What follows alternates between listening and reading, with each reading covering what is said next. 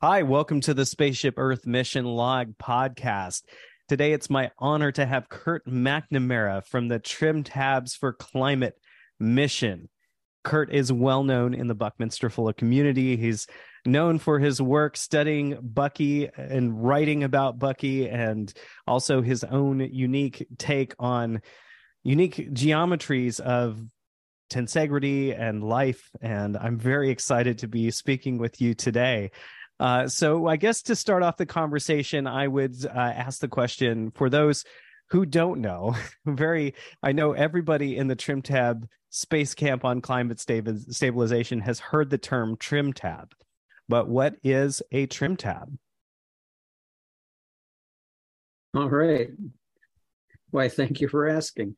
We know of the idea of Trim Tab from Bucky Fuller. He was one of his big, I'll say, tools for change. And he liked it so much that it's the epitaph on his gravestone, call me Trim Tab. So what is a Trim Tab, as you ask? Well, it's something found in nature. So the feathers at the very ends of a bird's wings are trim tabs. If they move them just a little bit, the bird can move very quickly. And so it's an edge effect. And they've been used on different vessels, ships, if you will, for a long time. I found mention of them with respect to the early airplanes in the early 20th century. So they've been around for a long time. As Bucky described it, it's a rudder on a rudder. And so if we think of a big ship, and so if you think of a cruise ship, if you've seen one, or the Queen Mary back in the day was the big ship, it has a very big rudder, maybe the size of the house. And so it's really hard to move it. You can imagine, right? Even with power steering, it's going to be hard to move it. And so then the trim tab has a little rudder, a narrow piece on the edge of the rudder. And if you move this narrow piece, what happens is the water flowing across it produces what they call lower pressure. So, the part of the trim tab that's in the flow is compressing the water, so it's higher pressure. And then it just turns out by physics, the other side is lower pressure. And so then the rudder is going to move towards that lower pressure area. So then the trim tab is a very effective way to move a bigger rudder and therefore move a ship. So Bucky loved that idea, right? That you could have an area where with a minimum amount of force, you could have a maximum amount of effect. So he really liked it. And he used that as a metaphor for many, many things. I would say that, in a lot of ways, his use of trim tabs is metaphorical or metaphysical, I guess, in that he was trim tabbing people, right? And their concepts. He was enabling us to do more by emphasizing the power of the individual and giving us tools such as trim tab or creating a new model that allowed us really to do more with less. It was kind of a, when you think about it, kind of a more with less kind of a thing too. So there's a little bit about trim tabs and how he got interested in them. Yeah, and tell me about your mission, Trim Tabs for Climate. So what was your goal with the mission, and how did that play out over the 6 to 8 weeks of the space camp? Sure. Well, so what happened is that over time, I'd done a little work on trim tabs prior to the space camp. In fact, I wrote a piece called, Trim Tabbing a System versus Creating a New Model. And when you think about trim tabbing, what you're saying is we have an existing system, right? It's a big system usually, and we want to change it. So how can we effectively change it? Yeah. Whereas creating a new model is like, nope, like Bucky said, we can't fight the existing system, create a new model. So I wrote a little essay about it, and I talked to different people, Leonard Gable from the Global Solutions Lab and Richard Ramsey from social tensegrity kind of perspective to get their ideas on it. And I started, noodling around with it and kind of expanding the idea. You heard a little bit of it, but I was thinking about, well, really it's kind of a lever. What does a lever mean? How would you actually trim tab a ship? And it's like, well, you probably can't swim up and change the trim tab yourself, but somebody, right. Somebody somewhere has got, controlled the direction, but of course they're just acting according to what somebody else said the goal was, et cetera. So then, I was exploring this and just saying, well, how do we really think about it in a way that enables us to become more effective? And we know this kind of stuff, I think, almost unconsciously, but it seems useful to sort of unpack it. All right. So that was the background to me, sort of playing around with it and exploring it. And I did a couple of short videos and, trying to see if other people were interested in discussing it.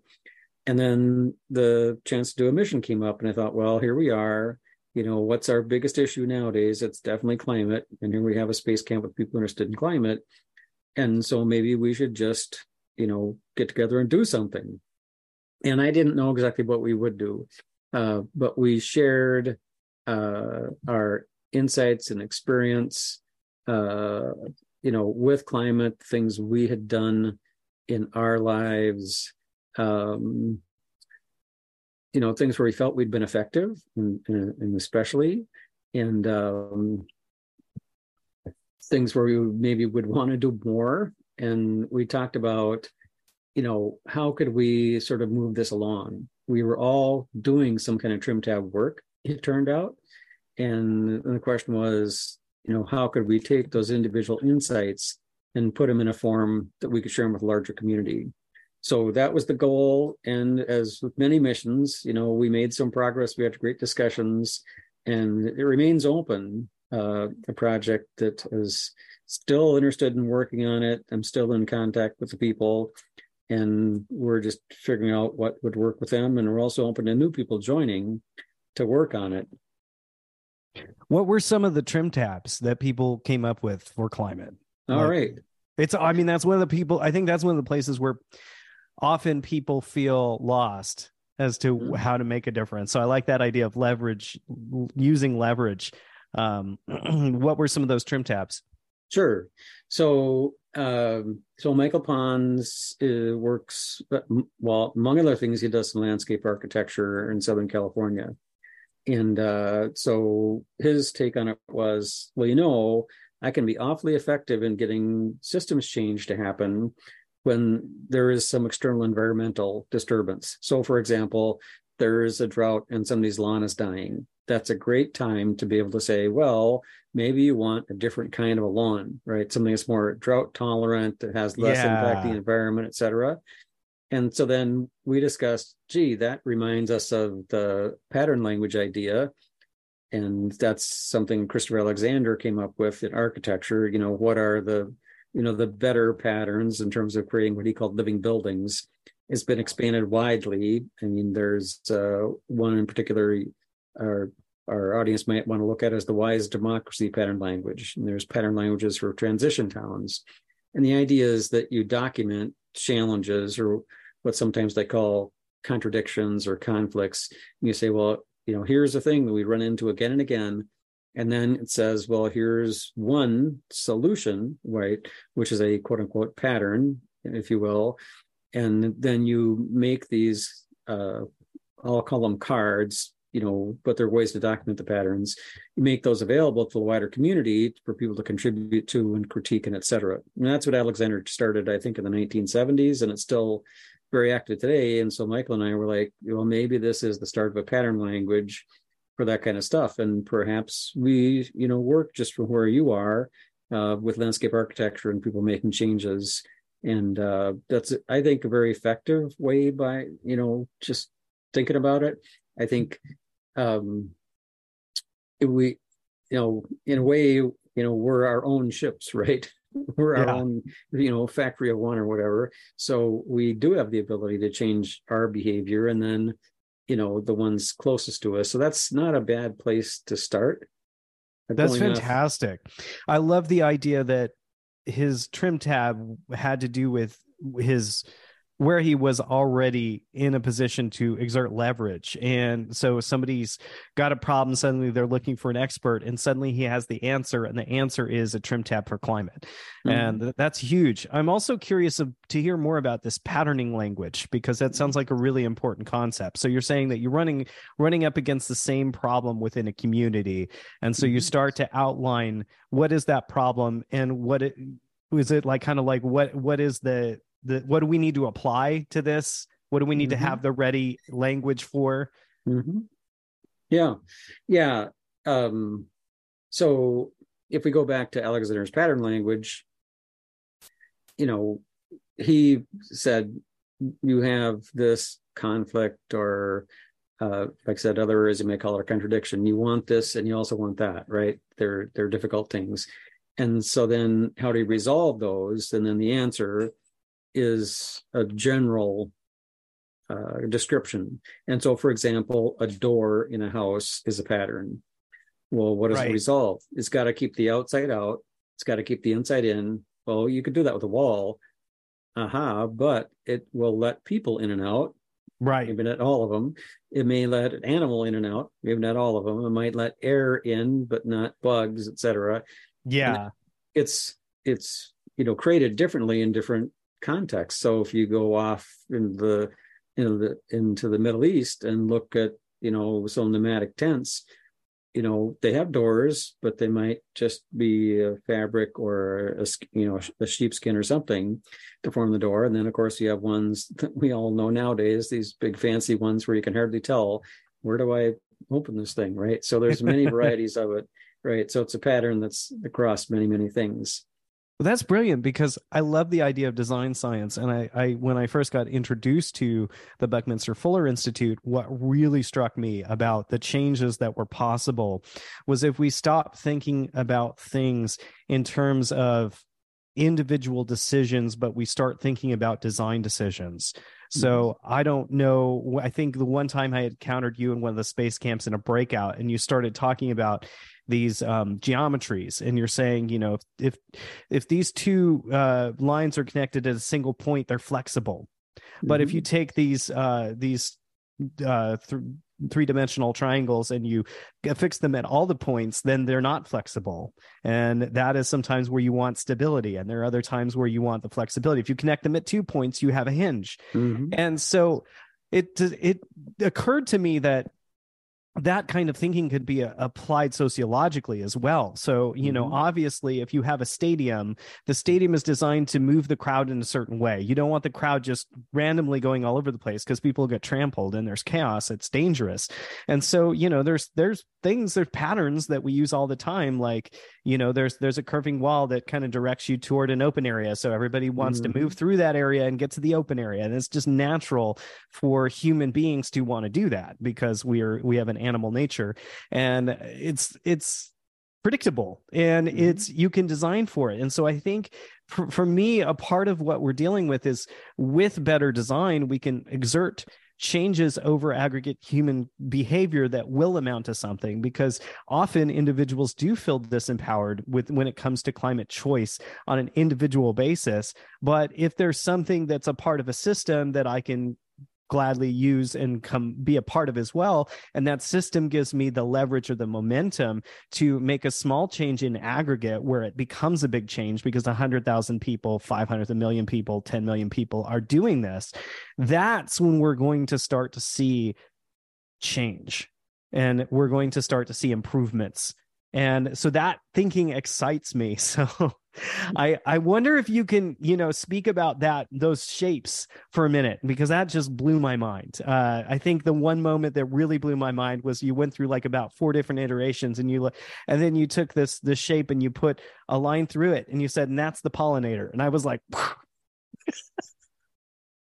I'm like, okay, so not every person is supposed to be embedded in a group. Some people are moving ideas from group to group to group, and that's important. It's a function, just like you have the pollinators, or just like you have the seed that sticks to the back of the squirrel and gets carried for miles away. Sometimes that flexibility is needed. Sometimes, exactly that. So tell me more about, your work. This is your work. Well, sure. So we're going to go to a slightly different topic here, but it's very related. And so when I started looking into more deeply in the idea of trim tabs, I was contrasting it to Bucky's idea of creating a new model. And so, creating a new model, obviously he did that a lot. We see that a lot in social innovations, Eleanor Ostrom's Commons Rules, etc. And trim tab then is, well, we have an existing system. We need to nudge it, as you said, right? And where, what are the most effective ways to nudge something along, basically to influence it, to use, as you suggested, the power of design and thinking, right, for one individual to have a larger effect. But we bumped into something that's kind of in the middle of those, which is what sometimes I call system coupling. And Okay. so you mentioned some geometric models. And so then, Bucky's was, talked a lot about the tetrahedron as the minimum system because it's the simplest shape, if you will, that divides the universe into an inside and an outside. So that's the simplest system.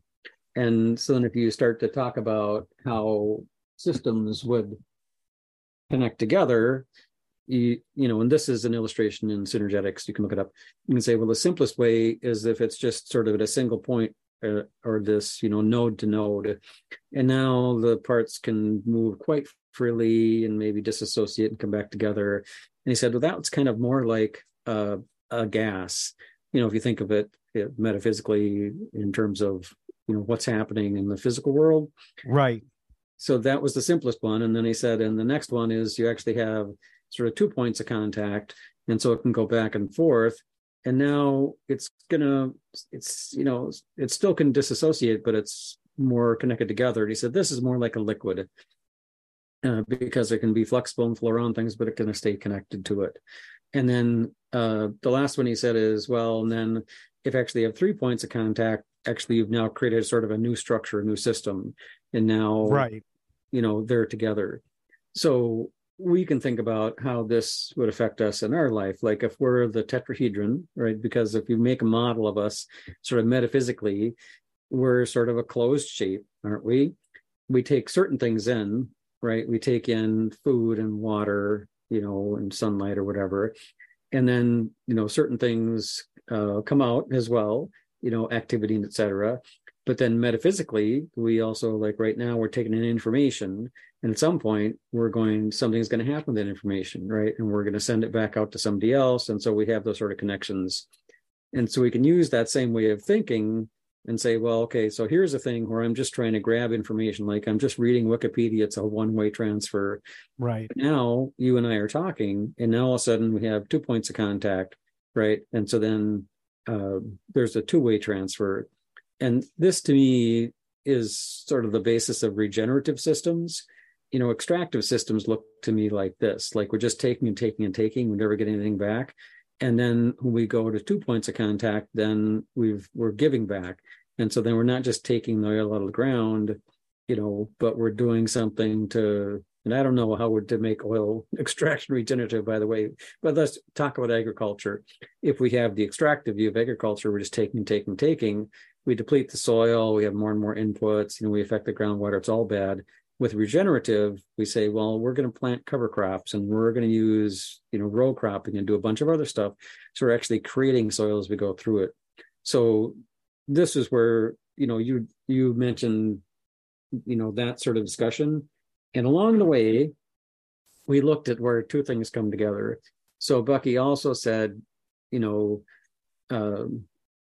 every action, he was quoting what was it, Newton? For every action, Newton said there's equal and opposite reaction. And Bucky said, well, no, that can't be true because that would mean sort of energy being created or destroyed. And you can think about this as in, I'm arguing with my neighbor about politics, right? Neither one of you is going to convince the other probably, right? Yeah. And, and then, but what happens? He said, well, what happens in all these cases where these two things come together is that something, comes off of it, if you will. And so then this thing that comes off, this third point here, I'm not doing a very good job showing it, but, in physics, they call it the resultant, and he called it precession. Right. And so then his example for precession was, well, so here you have the sun, this is the big sun, and there you have Earth, and it's in a stable orbit. How does that work? Well, there's this force of gravity pulling the Earth inside, right? And if there was just a force of gravity, we would be sucked into the sun, and then that would be the end of things. But then there's also this force where we're flying away, right? Because we're a body in motion and we just want to fly away. Right.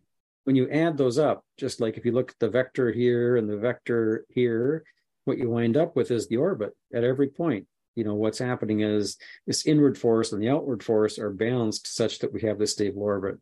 That's right. So that was his most famous example. And then we'll try and tie this together a little bit.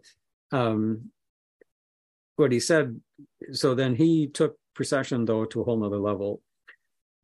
He said, well, so if precession is really what's happening when two bodies are connected, and the universe is just whole bunches of what he called scenarios, right, of bodies interconnected and doing things like exactly me orbiting around Bucky, but not being so sucked in that I don't have my own life, et cetera, et cetera, right. et cetera. Then he talked about the metaphor of the pollinator, and that, when the pollinator comes into the flower, right, it's going for nectar or it's going for pollen, right?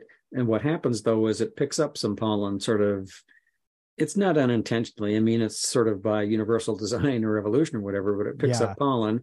And then when it gets to the next flower, it deposits the pollen. And so he said, well, the pollinator didn't intend that. That was an action at right angles, both the picking up and also the depositing. But yet that's how we get more flowers, which makes more habitat and food for pollinators. And so therefore, it's a fundamental thing. And in many ways, it seemed like that was Bucky's goal, is he was going to fly around with his ideas and pollinate heads, right? With ideas like Trim Tab. Well, and what I love about this is this podcast was started because I thought it would be great to have more than 5 minutes to share out an emission and to share these ideas. And these ideas have really pollinated me.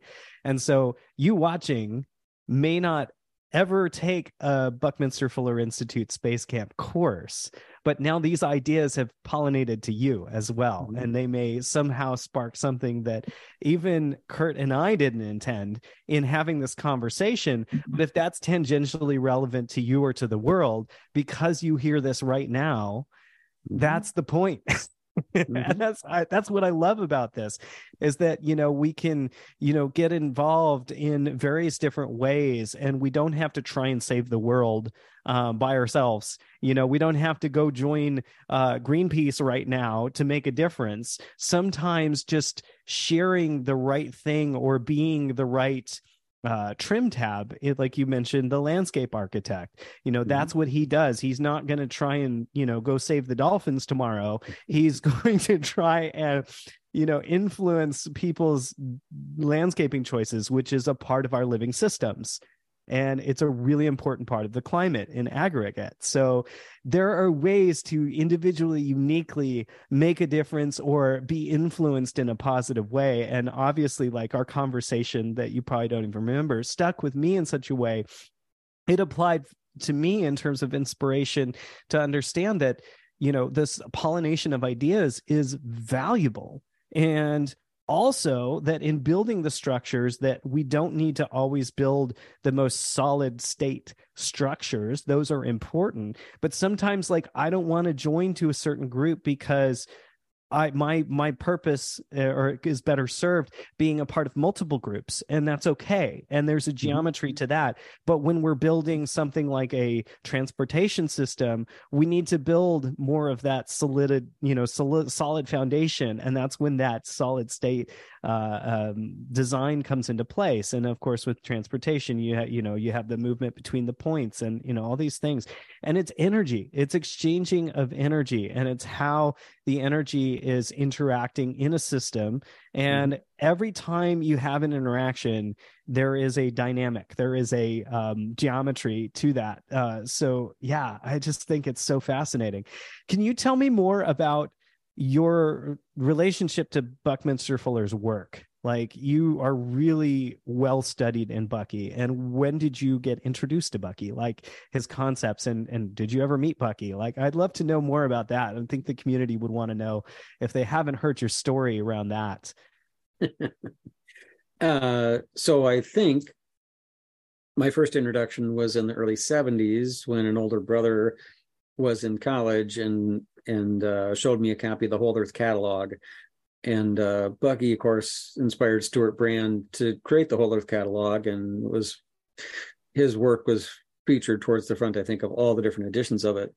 And it was really inspirational because, back in the 70s was kind of the height of the environmental crisis in the US.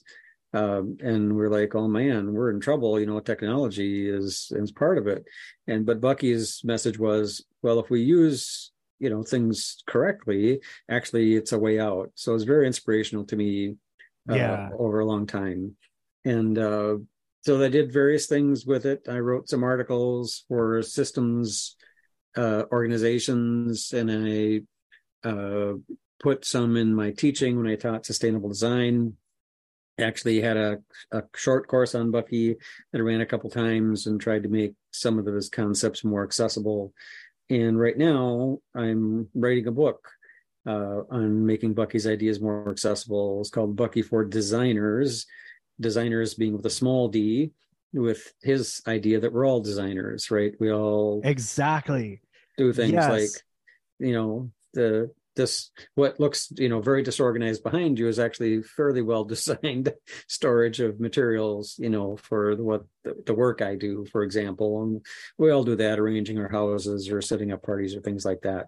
So the idea is take these bigger concepts, like we're starting with comprehensive anticipatory design science. What does that mean? So the first chapter on comprehensive is, how do we take his comprehensive view and how do we use it, and taking simple examples and then suggesting how people could also use it. As you were saying earlier, design is a really powerful way to affect things, right? And so then both the little d designers and the big D designers will hopefully get some idea of how to, improve their process with his insights. We are all designers. I love that. I first heard Stephen Bow say that to me, and I know it's not original to him, but this idea that even where I put my breakfast in the morning, in terms of time in my schedule, it's design. You put first things first. Certain things create the condition for other things. Certain things prime your state for something. And I've been a very, very big thinker, advocate in my own brain and my own life about that for myself, is be intentional about the conditions you want to create, and therefore you will create momentum. And a perfect example is today we're not taping in my studio, and so there was a lack of inner momentum that happened because suddenly I have to invent this whole new routine of getting into the state that I do when I do these recordings. And that affects some things. And, it's not that things can't be changed, but there's an inertia to change, because when we're using an existing system, we're able to utilize its momentum. So for example, it's hard to change off of fossil fuels in terms of cars, because we already have the networks of delivery for the fuel. And so we know when we get in our car, we know that we'll find a fueling station wherever we need one, and we don't have to worry about running out of gas. That creates inertia to adopting a new system. And so for me, I've always thought okay, what are we getting out of the existing system that's beneficial? Like you said, Bucky said, don't you look at the technology as, necessarily the problem, look at it as the solution. And so I think within these design systems, I think, okay, so if I'm designing a new form of transportation, I have to acknowledge what we're getting out of the existing one that works for us. Like the idea that I can get in my car, if I just suddenly decided to, if I had the means, I could get in my car and drive to the East Coast. And there's nothing stopping me from doing that. There's a certain magic to that. There's going to be fueling stations all the way around. And so if you're going to ask people to give that up, it's going to be a hard sell. And so we need to ask, there are things that we do need to give up. And I'm not saying, my meta point is not about not giving up fossil fuels. My point is to acknowledge that part of what is beautiful about our current scenario with transportation is that there's a sense of, spontaneity that can occur. And that's going to be something that we need to acknowledge that people are getting from the system. When we're designing our new system, how do we create that sense of rapid movement that is so cherished and prized? And if we can't, how do we make something better? How do we make something that's such a wow, I didn't even think of that, this now I don't have to even get in a car. Now there's something completely different that, or we've solved some fundamental problem that old thing was solving, that now it's just quaint. I mean, we really do. We need to look at what are all the movement points in the system, because people are utilizing the energy of that system. If I wanted to get rid of my car tomorrow, I would not get to work. And that's the majority for most people. And that is one of the reasons why it's impossible to, at the individual level, sometimes create these changes, because there's just I can't walk to the grocery store, and it's too far, and I can't walk back with enough groceries to last the week. It's impossible, because our system we're so reliant on that system. So there's an inherent energy in the systems. There's an inherent benefits that can be acknowledged and utilized and re-engineered in a way so that when we're thinking about replacing something, that we're actually replacing it with something that's appealing. We're replacing it with something that people want. And I feel like that was where, designing the new system that makes the old system obsolete, that inspired me so much, because suddenly now you're not trying to do this political dance of, like you said, like put the two sticks pushing each other, and it's resulting in this like artifact of this tangential like arrows flying out and hitting people. I think that's what's happening is we're button heads. There's all these sparks flying, and the sparks are getting in people's eyes, and they're like, stop, like, just, I don't want to. And then they tune out. Then they don't want to hear it. It's just noise. I don't want to hear about the climate. I don't want to hear about this. I don't want to hear about that. It becomes politics, and it's just white noise. And they tune out, and they put on, the People magazine show, the gossip shows, because they just need to, at that point, just need to anesthetize. And I think that's where the jujitsu of this is, to use the forces in a way that's adding, it's redirecting the momentum. It's reusing the energy in a much more thoughtful way, as if it were. So, well, there's a lot of stuff there. I'm going to back up a little bit, and thank you for that comprehensive comments. And so, just for the people wanting to dive deeper into this whole idea of everyone designs the small d. There's actually books and websites on it now. But I think Herbert Simon in Science is the Artificial was where I first saw it. And he was, I think, the only non-economist to ever win the Nobel Prize in economics for his idea of satisficing. And satisficing means we humans make decisions that don't make rational sense, right? Like you were talking about cars and, getting gas. And there are many times when you don't drive 3 miles out of your way to save 10 cents a gallon on gas, right? You don't, because there's a whole bunch of other factors and it makes more sense to do whatever.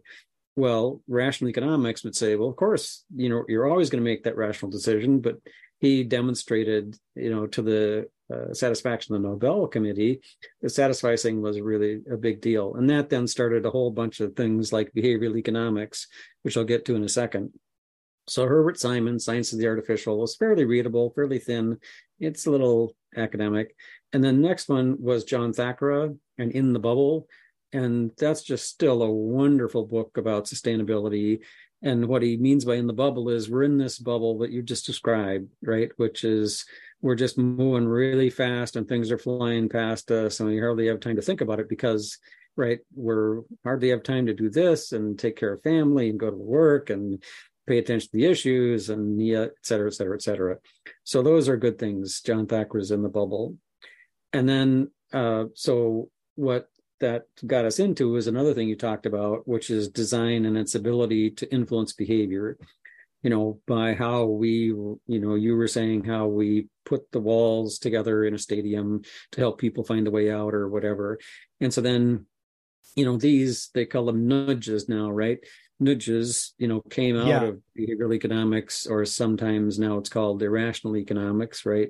And there's a lot of good readable books on that as well. But an example is predictably irrational. Exactly. Yeah. Mm-hmm. Yep. Predictably irrational. And so there's a lot of things like just automatically signing you up for payroll savings for retirement, or automatically registering you for votes, or then just making little suggestions to make it easier.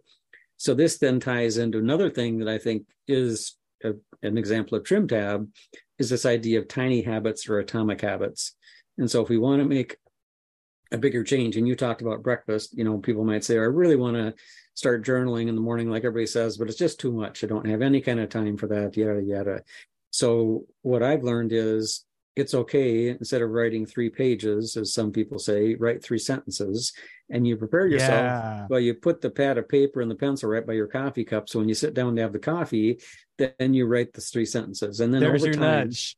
Yep. Then Yep. over time becomes other things. And then the other example, I think this is from Atomic Habits, is so you want to run, become a runner. Well, don't just, buy a pair of shoes and dash out and try and go as far as you can, because no, it's a bad way to start. So buy some shoes, and the first week you just put them on. You just get used to putting them on. And the second week you put them on, you walk around the block, etc. So you work your way up, right, to gradually you work your way into this whole new thing. So these are all, I think, examples of trim tabbing yourself. And so Right. when we look at the level of trim tab, we can tab ourselves, just the way we do things in our, in our actions, the things we consume and we provide, et cetera. We can look at the level of the household, right? And then we can go up to the next or the next or the next. And you had a great example of, the transitions in transportation. And, at one point I solved this by being in a South Minneapolis community where I could bike year round if I chose to. I had studded tires, or if it was too bad, I could take a bus, or if I wanted to, I could bike to the train and take the train, and I could stop at the co-op, and basically I didn't have to have a car. Of course, now I've moved out to the country where everything requires a car, but the trips are less frequent. And there's, so there is some equations to balance there, right? But in the big picture, I recommend the Future Crunch newsletter. And there's a free edition, I think, and you can also, I think, give them almost any kind of money and get the members only one. Very encouraging. They're always looking for, well, how fast is the transition happening, right? And it turns out for all these things, it's way faster than we believe, because they're looking for all the leading edge reports on it. I do think you can drive across the country now with electric car. However, you only have certain routes, right? And I think it may be only Tesla stuff, so it's on the way. And it's one of these things where I think you suggest this as well. We start with this little thing here, and then we do the next little thing and the next little thing. It's like people would say, well, I can't possibly, ride share to work because X, Y, and Z. Well, could you ride share one day a week? Or could you stay home one day a week? If you could, you've now reduced your impact by 20%. That is huge. Reducing your impact by 20%. Companies who get a 3 or 4%, increase in whatever, they're like, oh, this is really good, right? And I guess one more thing in that area, which is this stuff compounds, right? Like it's tiny habits, atomic habits. If you make a 1% change this month to make things better, which isn't much, right? And then and you keep that, but next month you do another 1%, et cetera. It adds up pretty quickly to almost doubling your effectivity. And then the last thing I'll say, I'll try anyway, is you also talked about systems transition. And so that's a thing that there's a lot of good stuff on now. But basically, one way that people view it is that so all systems go through what's called an S curve, where at the beginning, you put a lot of effort in to get very little out of it. So that just think about the very first cars, right? A lot of effort, very little. And then all of a sudden they figured out a few things about cars. And all of a sudden it's like, oh, a little more investment. And all of a sudden you get all this effectiveness in terms of your ability to travel quickly and quote unquote cheaply, right? Because we only had the fuel costs. But at a certain point, then all the externalities start running up and you're like, oh, this kind of sucks. I'm in LA now. I really don't want to drive anywhere. It's really bad, right? Yeah. So what happens is, in a technological sense, what happens is at some point, there's all the people looking at this system and the people who are entrepreneurs and looking for the places to change, and they come up with a new idea. And then what happens is, well, this S curve is happening, a new one is taking off. And so that's another way to look at it, is what are those little seeds today that are going to create the new system? And this, now we're getting into Buggy's idea of anticipatory, from comprehensive and disparate design science, right? But one last thing on this is Brilliant. that the other thing that people say is, well, if you view that, okay, here's the S-curve of transportation, which we need to get, we're going to phase that one out somehow. Well, what it turns out is we can sort of flip that the other way around, which is we're on this S-curve of really high transportation. We need to transition it down, right? So then we want to look for the trim tabs to transition us down off the old system, while simultaneously saying, oh, how do we incrementally enhance the new system like electric transportation? And you already mentioned some things about that, of course. And now it turns out, I think coming this year, it's cheaper to buy an electric car than it is to buy an internal combustion car, over the life of the vehicle. Now, with American-made, Chevy and Fords, with the rebates and stuff, they're like around 20,000 or less than 20,000. And of course, fuel costs are just a fraction. Maintenance costs are just a fraction. Yeah. So now for the there's first less year, moving parts. You don't have to replace belts. You don't have to change oil. Exactly. You don't have, So this is the first year, if you want to get a new car, you actually save money going electric. Wow. Right. And many people like the neighbors, they're out in the country and they go everywhere with all electric stuff, but they had to invest a few $1,000s in a charging station. So, but that's another thing we could trim tab, couldn't we? So big problems, big issues. But if we take them apart as you're suggesting and think about transitions, smaller actions will help us along.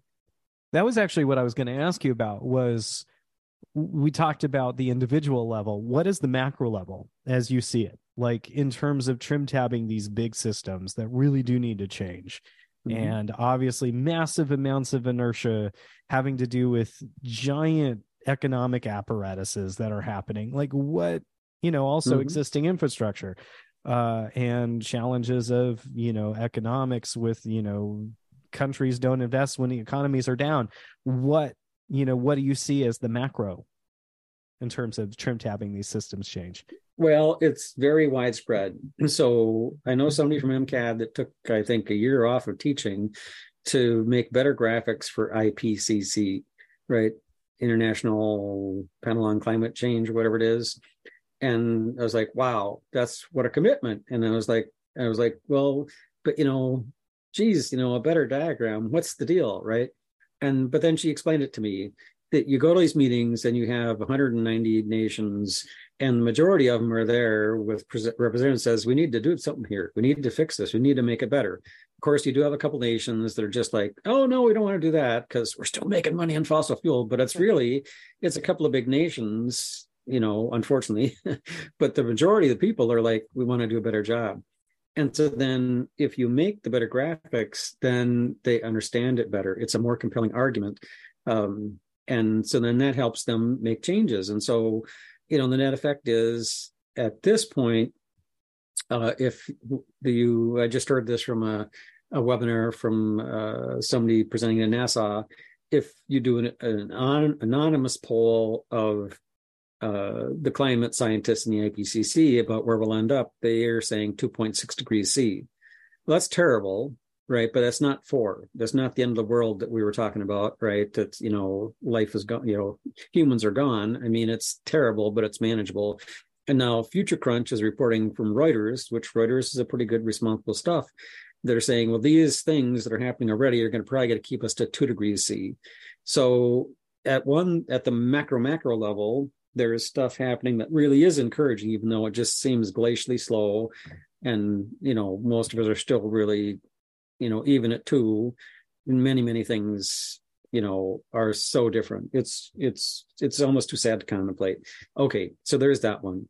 So that's a trim tabish, right? At that level is just making better diagrams, right? To help people make better arguments, to make these small incremental changes, at that pace.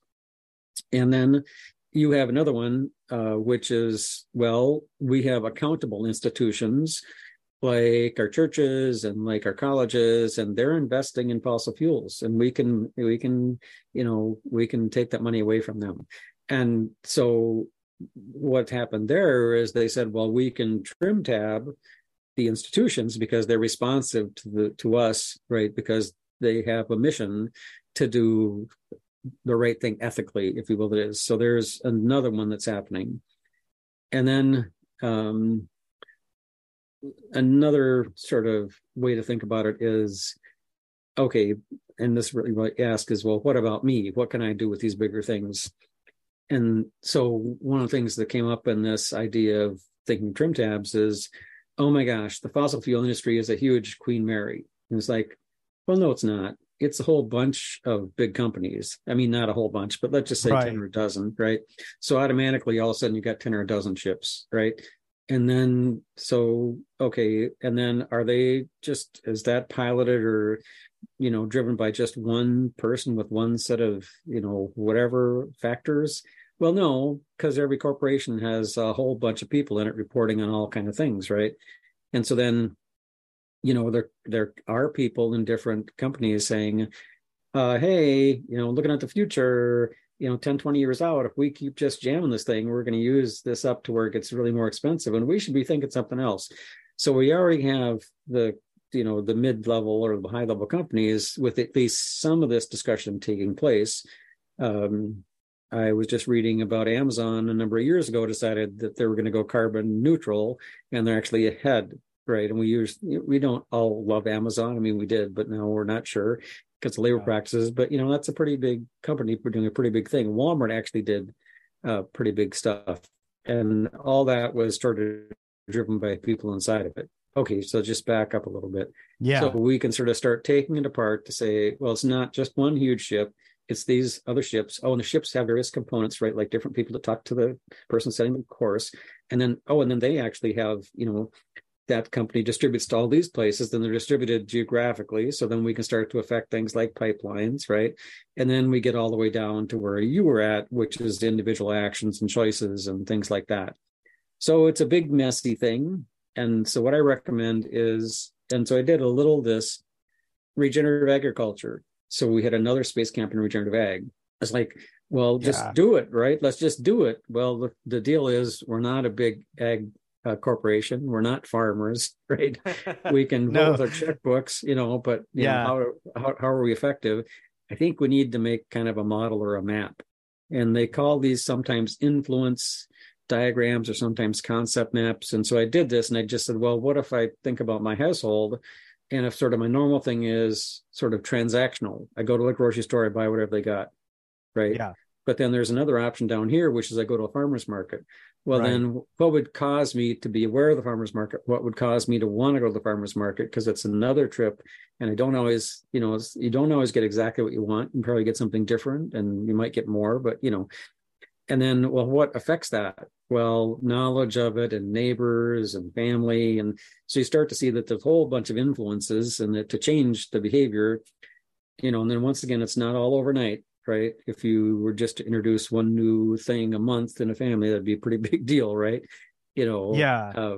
So yeah, you have to model it. You have to choose your level of scale. I think choosing where you're comfortable working as well, like choosing something where you don't know much of anything about it, or you're not really connected to it. I think you're much more effective when you're connected to people. If at one point I had this diagram where I said, well, what if I'm trying to trim tab somebody, it's really kind of like being on one end of a teeter-totter. Right. Well, I said, well, that pivot has to be closer to the person, which means what I say has to be very meaningful to them. It can't be me like saying to the farmer, oh, you got to do this because of X, Y, Z. But if the farmer hears things about improving soil health and reducing costs, and actually some of the big ag naturally abating pests, which reduces your need for inputs. Exactly. Which are expensive and toxic. Yes, exactly. Yeah. Well, so it's interesting. Yeah, go ahead. Go ahead. Yeah, there's a lot of opportunities. And I think, one of the things is just, and I found this out from a writing webinar, is you should have your own executive meeting. Like Bucky obviously would, right? For his company of one, your factory of one, right? Just set aside some time. And she suggested actually it could be an hour or two if you're more of an independent, but it should be maybe half hour, and just review what you're up to and what you want to do. And in some cases, it may be, well, the most effective thing for me is to join with somebody else or do research, or no, I just need to invest in this one or whatever. But just to regularly review our activities and our actions and then make our own adjustments to be most effective. And remember that good stuff is happening. I think the main thing is just to know that we are going to get through this, and that we can make it better by what we do. So with the example of the oil companies as giant ships, it seems like it's wise to look at the actual geometry of those organizations. So instead of saying, the oil industry is this one thing, it's actually multiple things within a thing. And there's certain influences and certain, like you said, like the solid state of all 3 points together that are sort of like fixed in that industry that aren't going to move. Like, a bunch of idealistic people could even come inside and say, oh, we want to make changes and whatever, but there's still a tensegrity to the 3-pointed connection that is creating a solid shape. And eventually when things change, there's crisis, there's prices are rising, or there's other external factors that break apart those 3 points, and now you have two, you have a little more flexibility. And those are the opportunities to exert leverage, just like with the garden and changing the grass because it's dying. And so like to acknowledge, okay, we actually have 12 different ships, and they're giant ships and they're really hard to move, and we can't swim up to them and put a trim tab on the rudder. But also these ships are sort of like, they have a pattern, these ships are traversing the ocean in a current, in a place where they go. And as we know, like anytime, even in thoughts, like anytime there's a path that's worn over and over again, that becomes the road. If you walk down a side trail, you'll see places where people have walked and there's nothing growing there, and that's the little road or the little trail that's been tracked. And those tracks that are worn, those tend to be the places that get traveled. And so to blaze the new trail, it's not so simple. So you have all these ships, and they're traversing the ocean in this way, and then all of a sudden, some major thing changes the landscape or the paths. Like suddenly now a new corridor opens up because the ice is melted, or because of wild storms. Now they can't take the routes that they were doing. And again, there's one of those kind of change points where now suddenly there's this opening for something new to happen. And the question is really, what is that new thing, and how is there going to be exerted influence on that new thing? So like you said, the messaging and what's getting out there, and what people want in aggregate, and where people are moving toward, there's sort of an energy towards, that open space, we talked about in the concert venue, something's moving, and the natural way of things is for, the high pressure system to move to the low pressure system. So, can we start to look at, when we're trying to look at large systems changes, can we be honest about what are these systems within the system? So it's like each ship has its own crew, its own command structure, its own supply lines, its own food, its own energy, and 100 people that are working on it. And those people have lifestyles that have to, this months of the year they traveled and they're home for these 2 months. There's all these different systems inside of these systems. And so we can't ignore that. And it's helpful to see, how things really are. I think that's what you're talking about when you're saying like map the systems. And at that point, you can sort of get unemotional about it. And you can just look at it like, well, the Earth is going around the sun because, its escape trajectory its escape velocity isn't higher. Otherwise, it's spin off out of the solar system. And, there are just certain things that are in place because they are, and because that's where the energy is flowing. And so, to think on a larger global level from a depersonalized standpoint of well, this is just the geometry of things right now. And the current setup, things are running around, back and forth each day, and that creates its own centrifugal force.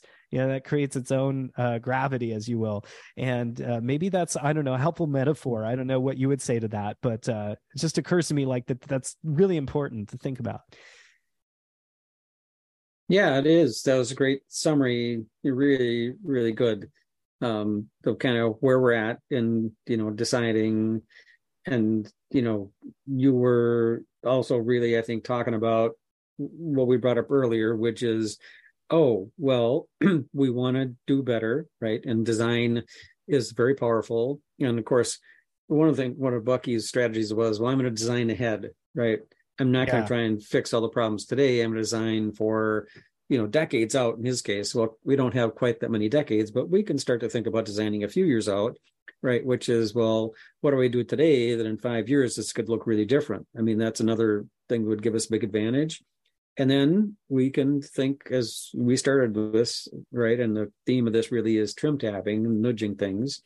And then we can also think about designing for the systems coupling or procession, like how to set up these interactions like space camps, really, where people are interacting with each other and gaining knowledge and forming new things and forming new organizations. If we think about, I talked about regenerative ag and the household.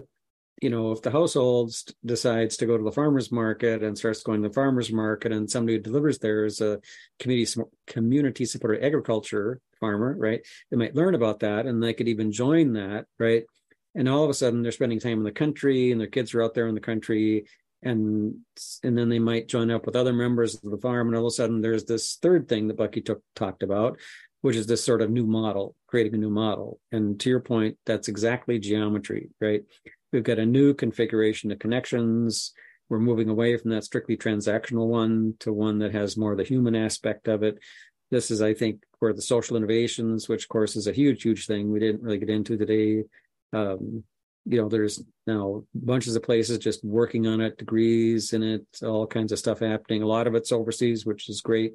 So yeah, the systems view, right, that it's not just as one big, really locked in place thing, but it's a lot of things, and they are in motion. There is the ability to change, is very, very key to it. And then, these kinds of change, right, this nudging in the flow, right, trim tabbing, or figuring out all the ways they could connect, or even creating this new network, this alternative, which, Tesla's doing. We may love or hate him for all those other actions, but good Lord, right? He's got the cars, he's got the network, he's building these huge, huge things all the time in batteries. He's pushing the whole thing along. So the new model is being created. And Bucky did the same thing. Edison did the same thing. It turns out when you look back at what they did. So yeah, it's great summary there, Stephen. I know we're almost out of time, and I think one of the biggest things that I've identified about Bucky is that he was apolitical. He literally said politics will not accomplish anything. Right. And it's actually creates stagnation. It creates like this countervailing force where the two things are just pushing in equal amounts, and maybe getting this way, but then they just get this way. It just goes back and forth, and it creates a lot of waste. It creates a lot of chaos, a lot of inflexible thinking. But we're dealing with climate change, which is a politicized issue, and it's also a place where things aren't getting done because people want to bury their head in the sand. So can you speak to that notion of, like, I feel like design is sort of the antidote for that. If we can agree on what we'd like to see, we'd all like cheaper energy, we'd all like cleaner air and those kind of things, and then create solutions that can move toward that in a way that like acknowledges what's better. Can you speak to that briefly? I'm just, because I feel like it's an important little tangent to go on, because that was ultimately what really sold me on Bucky, was this idea of replacing. You don't fight the existing system, you make it obsolete. Use your energy in a better way. Yeah. So, this, sometimes Bucky's critiqued for this, right? And, oh my gosh, we have to have this stuff, right? And if you look at things like this IPCC and all this, scientists that are getting together and forming the country is, like I said, there, believe it or not, there's been a lot of progress, a lot of sensible stuff is happening. But guess what? They're dealing with the science of it, right? They're struggling with the politics of getting a particular nation to do it. But as the science gets more and more solid and better communicated, it's easier for them to do it. So the idea of people working together to make decisions, like the IPCC, is clearly something Bucky would support, right? He was at this caricature of, the left and the right just battling over something, and they're each controlled by special interests. Yes, that's, it's necessary. otherwise we wouldn't get the improvements we have in human rights, for example. And Future Crunch is very good, by the way, at documenting the amazing progress we've done about it. And actually, I think they linked an article from Vox, a recent thing, on the doomers, aren't necessarily telling the whole story. We need to have a more positive thing. Yeah. But then I agree with that. To your point, though, what did Bucky really do? Well, once again, power the individual. And then if you looked at this design science decade, he went back and looked at what was happening. He basically got teams at different universities working in parallel, got them all inspired, all doing stuff and communicating to each other. So, and he was incredibly effective at doing that, wasn't he? At going out and communicating with people, doing hands-on work with designs, getting teams to put things together. And of course, the Institute has done a lot in the past with that as well. So that, and he always said, that's going to be more effective in the long term than trying to negotiate something, right, to save the world. And I think he's right, but I do think we need to have, sort of be able to view both things as really necessary. Sort of the evidence-based, the scientific-based, people getting to their side is absolutely necessary. On the arguments, that allow us to give everybody human rights absolutely necessary. But then we do need the design. And a lot of that is, really the intent with the book is so everybody feels they really sense more their power to make good design decisions, to communicate them, and to improve the world in that way. Where would Bucky focus his trim tab if he were alive today? Oh, that's a great question. It's been discussed in the Trim Tab book group, which we still run twice a month, and you can get a hold of me if you want to be added to the list. That he would have liked certain aspects of social media because he really did like getting his ideas out there. And he always worked, he worked most effectively with younger people, right? So he would be deeply embedded. He would be doing the kind of things that I talked about before, things that makes design for extreme affordability, I think, is out of Stanford. Social innovation, it's really widespread. All these kind of things, refugee housing, right? Making the domes. And of course, now, glamping domes, camping domes. It's, a huge, huge thing. He'd be very involved in just sort of quote unquote fixing that problem, if you will. There's now much more work on just, dome kits, assembling your own dome, putting it everywhere. Of course, that was always his dream. So housing affordability. Yeah.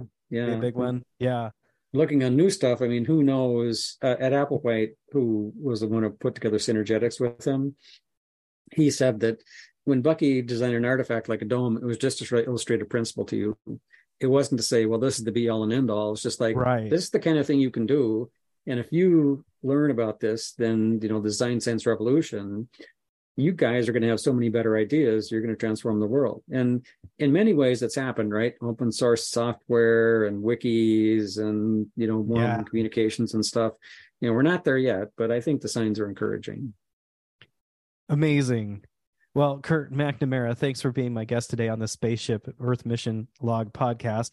I'm Stephen Levitt. I'm also the host of the Language of Creativity podcast. You can look it up at thelanguageofcreativity.com. Curt, where can people find you and your work and engage with your vast library of things and also find your book?